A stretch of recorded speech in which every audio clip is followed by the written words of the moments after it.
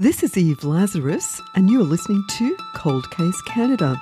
The Monica Jack story is based on a chapter from my book, Cold Case BC.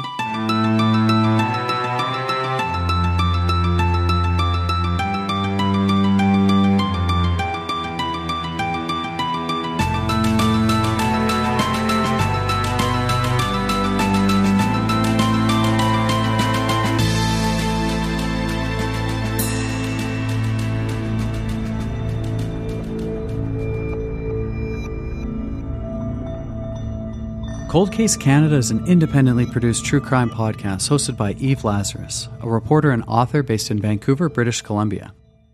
This episode is brought to you by our sponsor, Forbidden Vancouver Walking Tours. 12-year-old Monica Jack had been given an early birthday present from her father. She loved her new 10-speed bike and she was excited that her mother was letting her go on her first long ride. She planned to bike from her home at Nicola Lake along Highway 5 to meet her 14-year-old cousin, Debbie John, and then together they'd ride the rest of the way to Merritt.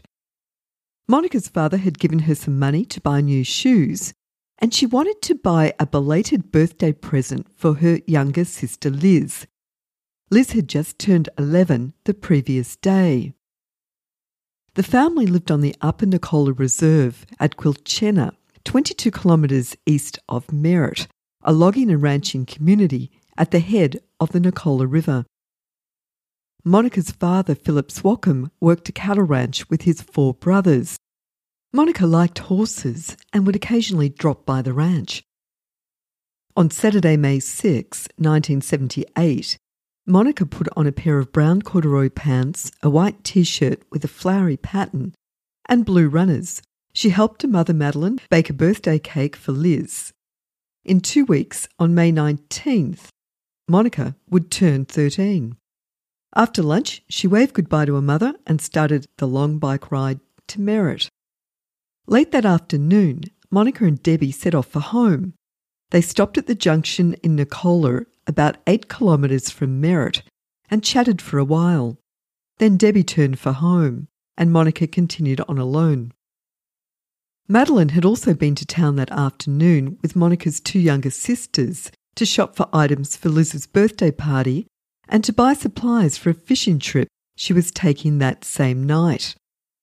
The family was returning about 7:30 when they saw Madeline riding her bike not far from their home. Madeline honked the horn and Liz called out to ask Monica if she wanted to ride with them the rest of the way. Monica said no, she'd be fine, and she waved to them. It would be light out until about 8:30. Madeline expected that Monica would be back at the house shortly. She dropped off the kids and left for her fishing trip, joining adult relatives to fish for trout at nearby Stony Lake. The children stayed at home, looked after by their older cousins and siblings. Monica had an outgoing personality and a distinctive laugh. She had beautiful long brown hair and big brown eyes. Monica stood 4'8" and weighed only 90 pounds, but was often mistaken for a few years older than 12.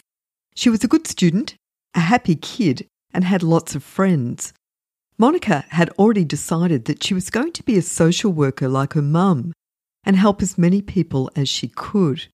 She liked playing softball, playing with her siblings, hiking, and swimming in Nicola Lake. Monica was the 3rd youngest of 8 siblings and very close to Liz, the 2nd youngest. When I interviewed Liz for my book, she told me that her sister Monica was sweet, funny, beautiful, and good at everything that she ever saw her do. She remembers baking together on the weekends, riding their bikes and swimming. To earn spending money during the summer, Monica, Liz and Heather, the younger sister, would collect stray golf balls from the creek. When they each had an ice cream bucket full, they'd sell the golf balls back to the golf club and take the money to the store to buy candy. Liz told me about one particularly happy Labor Day weekend in 1977, the year before Monica was killed. Liz, Monica and their cousin Debbie dressed up in their grandparents' fancy buckskin clothes and rode on their uncle's car, which had been turned into a float, and decorated with pine tree boughs. They won Best Decorated Float. Madeline still has the trophy. When the little girls were at Kamloops Indian Residential School, Liz says Monica always looked out for her younger sisters. Once when Liz was being bullied by a boy at the residential school, Monica quickly put a stop to it and sent him on his way. I'll be right back after this short message from our sponsor, Forbidden Vancouver Walking Tours. On Forbidden Vancouver's Lost Souls of Gastown walking tour, you'll step inside a world of murder and revenge. There's a retelling of Victorian Gastown's earliest stories, with tales of the Great Fire, smallpox outbreaks, and the unsolved murder of John Bray. The experience is led by one of Forbidden Vancouver's cast of professional theatre actors, who leads you through the city's oldest backstreets and alleyways to a dramatic finale in the heart of Gastown. I took this walking tour and it sure sent a shiver down my spine. Book tickets at forbiddenvancouver.com and save 15% when you use the code COLDCASE. When Madeline returned from her fishing trip the next morning, she was shocked to find that Monica had not come home. The last time anyone had seen her was when she and the kids had passed her riding a bike the previous evening. Madeline drove to the RCMP detachment in Merritt. Glenn, Monica's 18-year-old brother, started walking along the highway searching for his sister. He found her bike at a pull-out by Nicola Lake, near where she had last been seen. The bike had been tossed down the bank and had landed a few feet from the water. Martin Nichols is now retired from the RCMP, but in 1978 he had less than a year on the job at the Merritt RCMP detachment when Monica disappeared. Madeline arrived at the detachment about 4 p.m. and Nichols immediately put out a missing persons broadcast on the local radio station. So you were on the Monica Jack case from the beginning, were you? Yeah, I actually initiated that file. It was a nice sunny afternoon, Sunday as I recall. Monica Jack's mom came into the office, the front counter, said that Monica hadn't come home the night before, and she was very concerned. And her son had found Monica's bike discarded at a pullout not too far from the Quilchena Reserve where they lived, and it looked like it had been tossed into the weeds. So I went out there, and at that time I still had that new car smell on my badge. I'd been a policeman for less than a year. Went back to the office to get more stuff that we needed to do an investigation. In those days, the whole detachment had to share one camera, if you can believe that. And I just started walking the beach up and down, looking for possible grounding scenarios, and didn't find anything. And then a bit of time went on, and I ended up talking to a rancher about a mile away towards Merritt, and he said that he actually thinks he heard or saw the kidnapping because he described a camper truck combo unit and said he heard cries, distress cries coming across the water. I just gave evidence on that trial, less than 2 years ago. What were you testifying about in the trial? Basically just what I told you about discovering the bicycle, finding a few scraps of probably non-related things like, a pop bottle, some piece of a beer case or something, just things. Did you work on a lot of missing people or unsolved murders? No, my career was quite different. I only spent 8 years doing detachment police work. 3 of those years were in Gold River, 5 years in Merritt. I did everything. It was such a Wild West, crazy little town. It was a very prosperous town when I lived there. They had 3 sawmills, Craigmont Mines. The logging industry was very active then. Farming and ranching was huge there. The Douglas Lake Ranch is one of the biggest ranches in the world. It's in our detachment area. A whole bunch of indigenous people lived right around us, so we had all the social issues that come with working around big reserves. I think there were 5 reserves surrounding Merritt. So it was a real big job. Once it was established that Monica had been abducted, the investigation was handed over to the Kamloops General Investigations Section. But Nichols never forgot. For the next 15 years, he carried a photo of Monica around in his briefcase.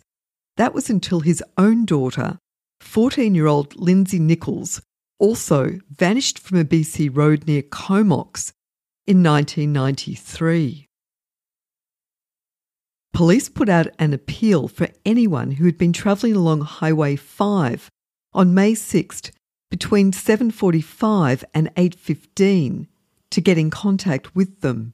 4 witnesses came forward and said they'd seen a man standing near the pullout at around 8 p.m. and a light green truck with a camper on the back was parked nearby. Monica and Graham Whitecross lived just south of the pullout.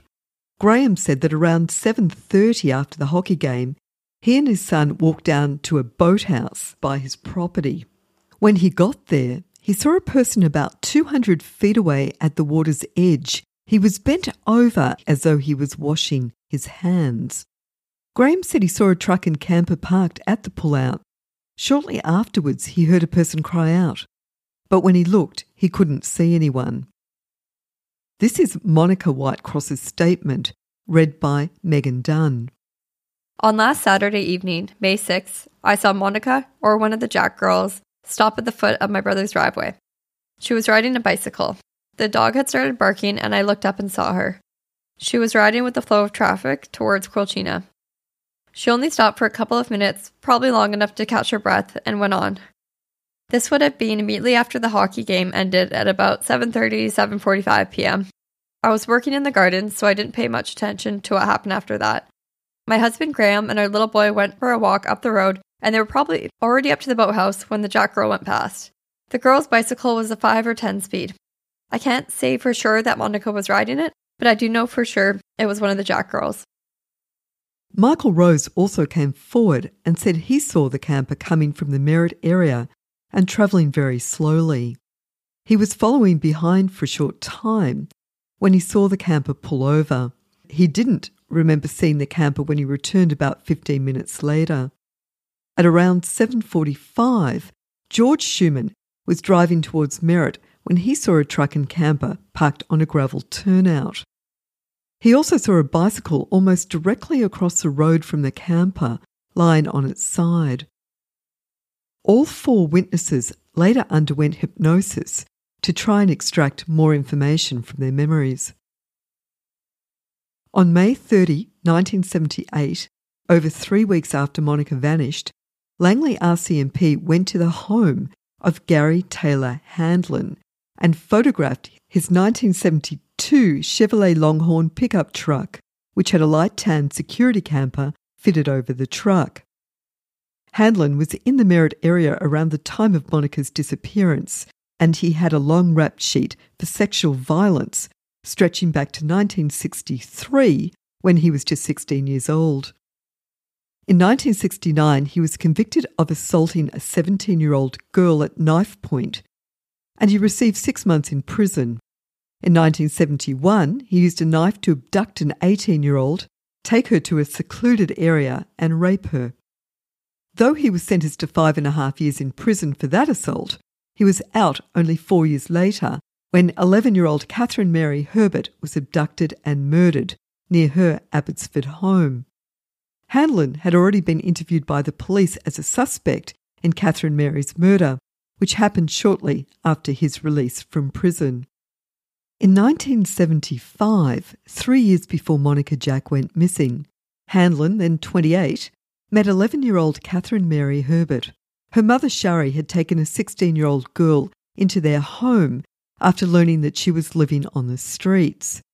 When Handlin started dating that girl, Shari had no idea that he had multiple criminal convictions as a violent sexual offender. On Wednesday, September 24, 1975, Catherine Mary Herbert was visiting a friend who lived on the other side of the Abbotsford airport from the Herbert home. She left to walk home in the early evening and met up with her friend Bradley, who was riding his bike. He gave her a ride, dropping her at the intersection of Town Line and Marshall Roads, near her home, just a little before 9 p.m. Catherine Mary never made the last 300 metres home. Witnesses told police that they'd seen a man sitting in a white older model car parked near the intersection where Catherine Mary was last seen, and around the time that she disappeared, but they'd not thought to write down the licence plate. Catherine Mary liked to ride horses, she loved to sing, and she was tall for her age. Police believe she knew her abductor. Less than 2 months later, members from the Masqui First Nation were searching for wood to use in a ceremonial rite for the funeral of a band member on the band's burial grounds north of Harris Road and about 12 kilometres from the Herbert home. Instead, they came across a decomposed body hidden under a sheet of plywood. Catherine Mary had died from a heavy blow to the head that had fractured her skull and broke her jaw. Handlin, the convicted sex offender who had frequently visited their home, was questioned, but bizarrely, never charged. According to an excellent documentary by David Ridgen, the creator of CBC's Someone Knows Something and The Next Call podcasts, way back in 2009, and 5 years before Gary Handlin was arrested, there was a huge amount of circumstantial evidence that always pointed to him. Police detectives told Ridgen that the investigation into Catherine Mary's murder had been botched from the beginning. The original autopsy report was only a paragraph long. Catherine Mary's clothes were buried with her and were never tested, let alone preserved. And in the 1990s, when the Masqui Police Department was absorbed by the Abbotsford Police Department, most of Catherine Mary's murder file was lost. Also lost were a pair of mysterious letters addressed to Catherine Mary that had been sent to her home years after her murder. The documents were sent to an RCMP crime lab for handwriting analysis and apparently never seen again. In 1996, when DNA was starting to be used in police investigations, Catherine Mary's mother, Shari, managed to get the police department to exhume her daughter's body and finally test the clothes and the other material that was found in there. What's really tragic is that if police had done their jobs back in 1975, when Catherine Mary Herbert was murdered, then Monica Jack may still be alive.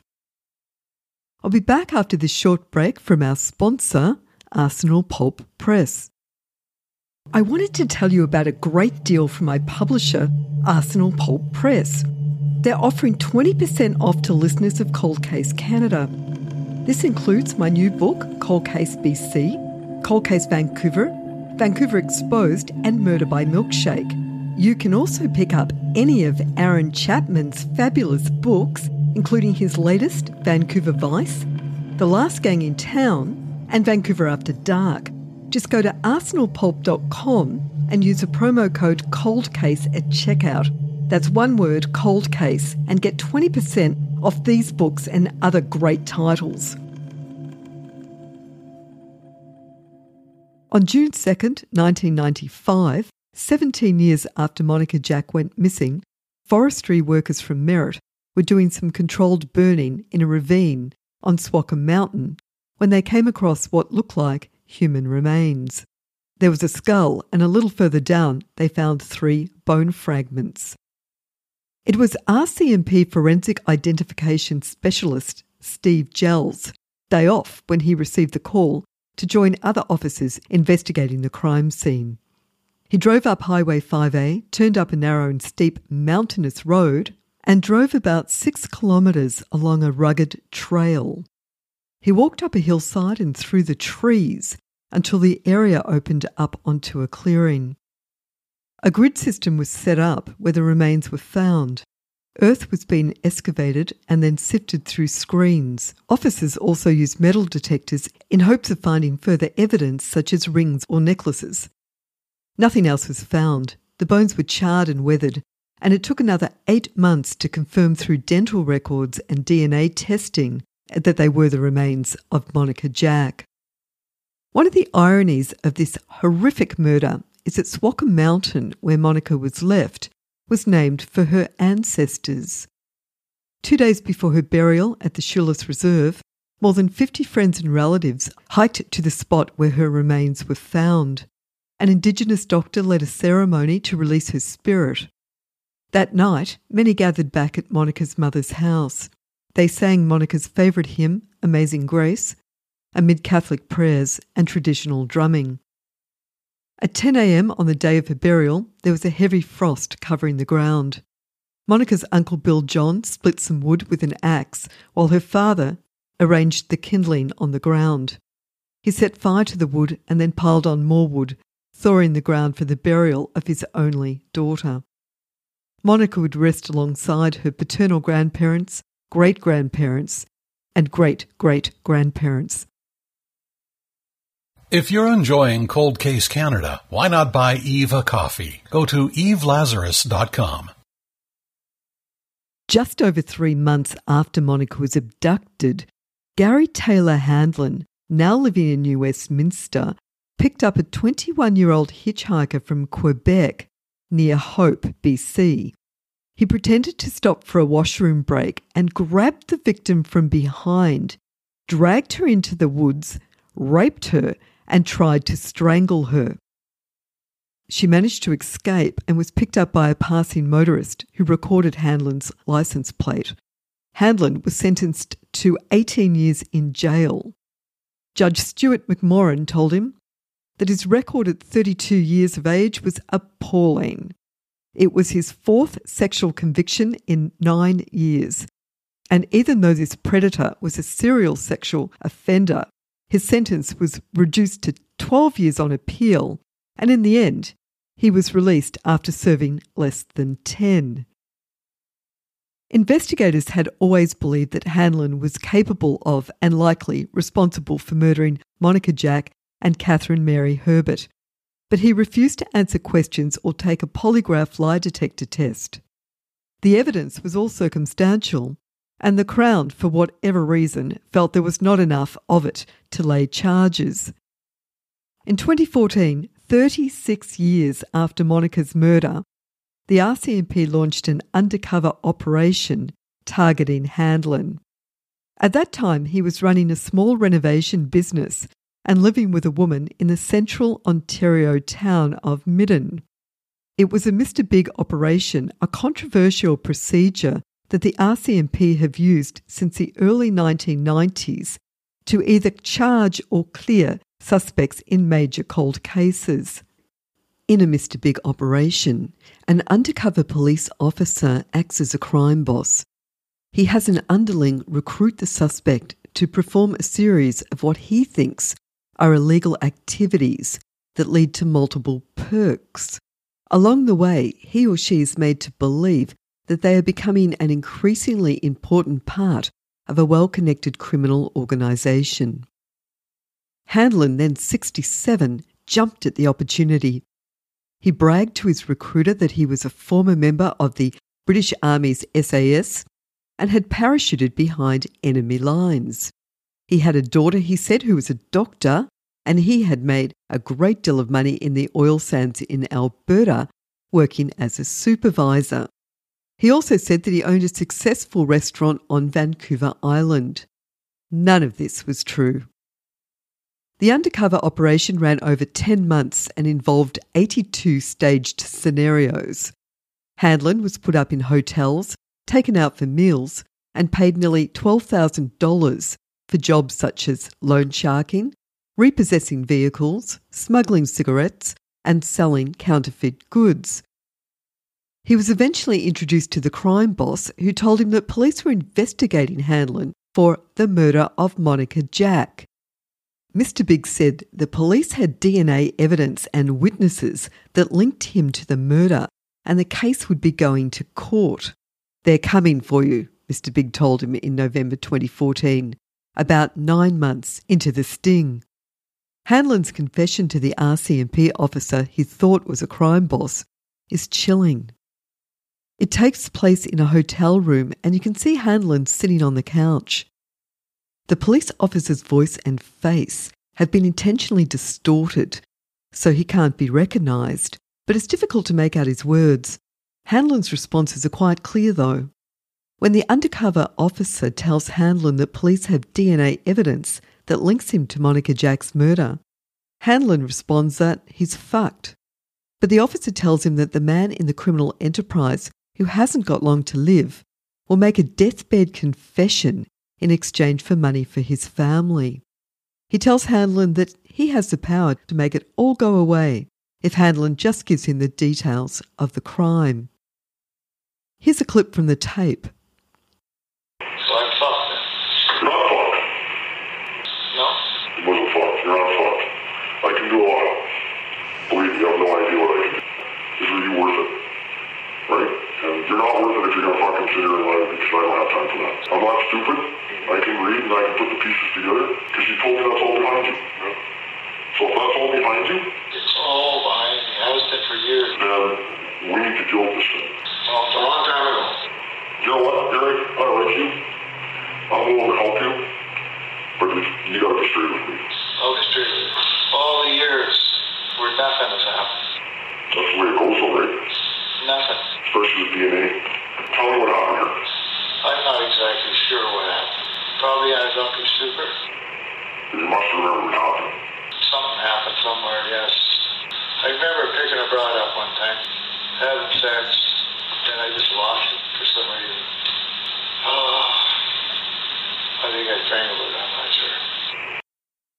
If you had trouble making out Hanlon's responses, at one point he tells the officer, "All the years where nothing has happened, nothing. It's behind me, has been for years." That's the way it goes, says the officer. Hanlon says he's not exactly sure what happened, that he was in a drunken stupor. He remembers picking up a broad one time, having sex with her, and then just lost it for some reason. "I think I strangled her," he says. "I'm not sure." He knew that Monica was native, he said, and said that she could have been 11 or 12 years old. He said he met her at the turn-off on the side of the road along the side of the hill. 3 undercover officers posing as members of the crime organisation travelled with Hanlon to Merritt so that he could show them the pullout where he had abducted Monica. Over the course of the next 2 days, he gave more details of her kidnapping and murder. Hanlon was arrested and charged with the murders of Monica Jack and Catherine Mary Herbert on November 28, 2014. He was kept in custody until the trial was underway 4 years later. Hanlon pled not guilty, and his lawyer put up a spirited defence that he was a liar and had falsely confessed to Mr. Big to keep the perks coming. The BC Supreme Court jury wasn't having it. Hanlon knew about the holdback evidence, and even though the jury did not know about his long criminal record of sexual assault or that he had been charged with the murder of Catherine Mary Herbert, they found him guilty of first-degree murder. Hanlon stood quietly in a grey plaid shirt and glasses while the guilty verdict was read and spectators cheered. He received life in prison with no eligibility for parole for 25 years.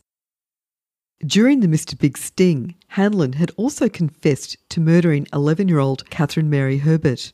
He said that he had picked her up in his car, had sex with her, and then strangled her before dumping her body in an Indigenous cemetery.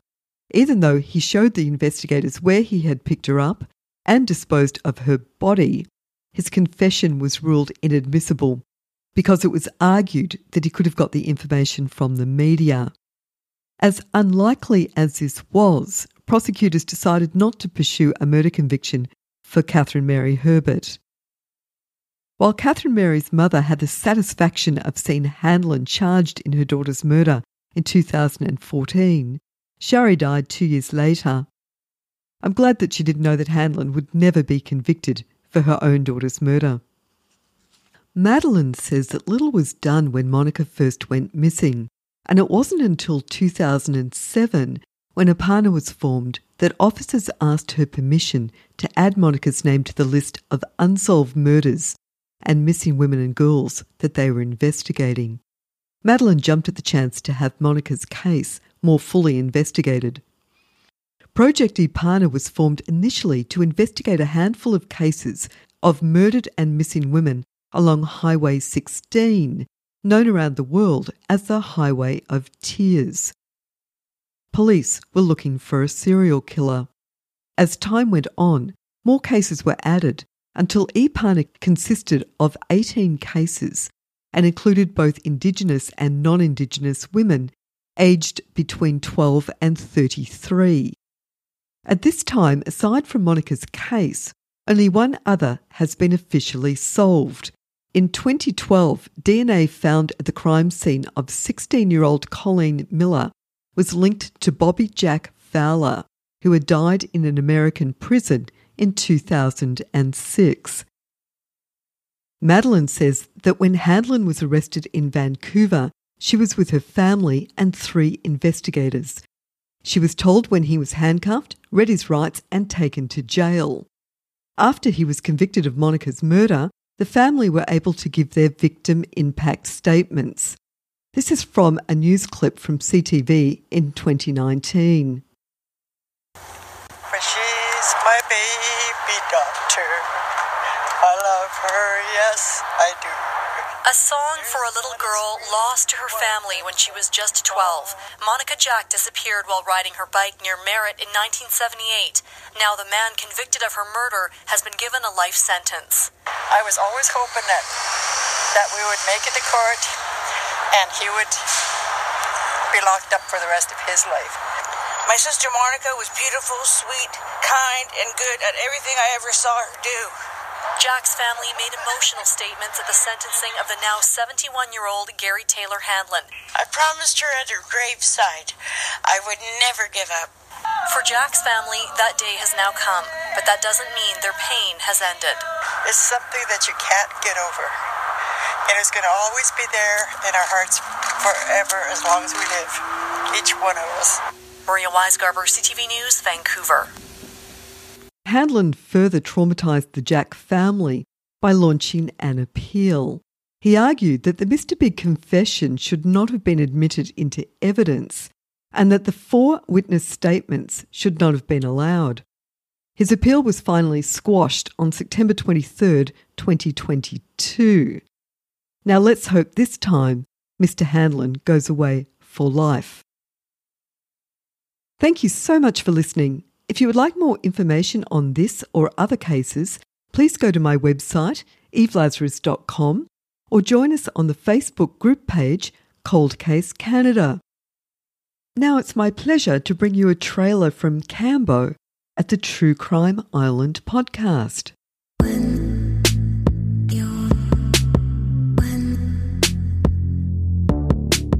Do you get mad when listening to true crime? Well, so do I.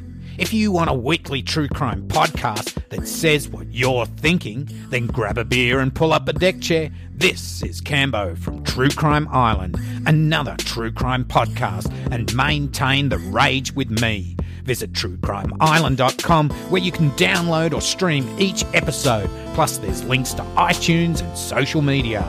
And as I always say, don't forget to delete your browser history. This is True Crime Island.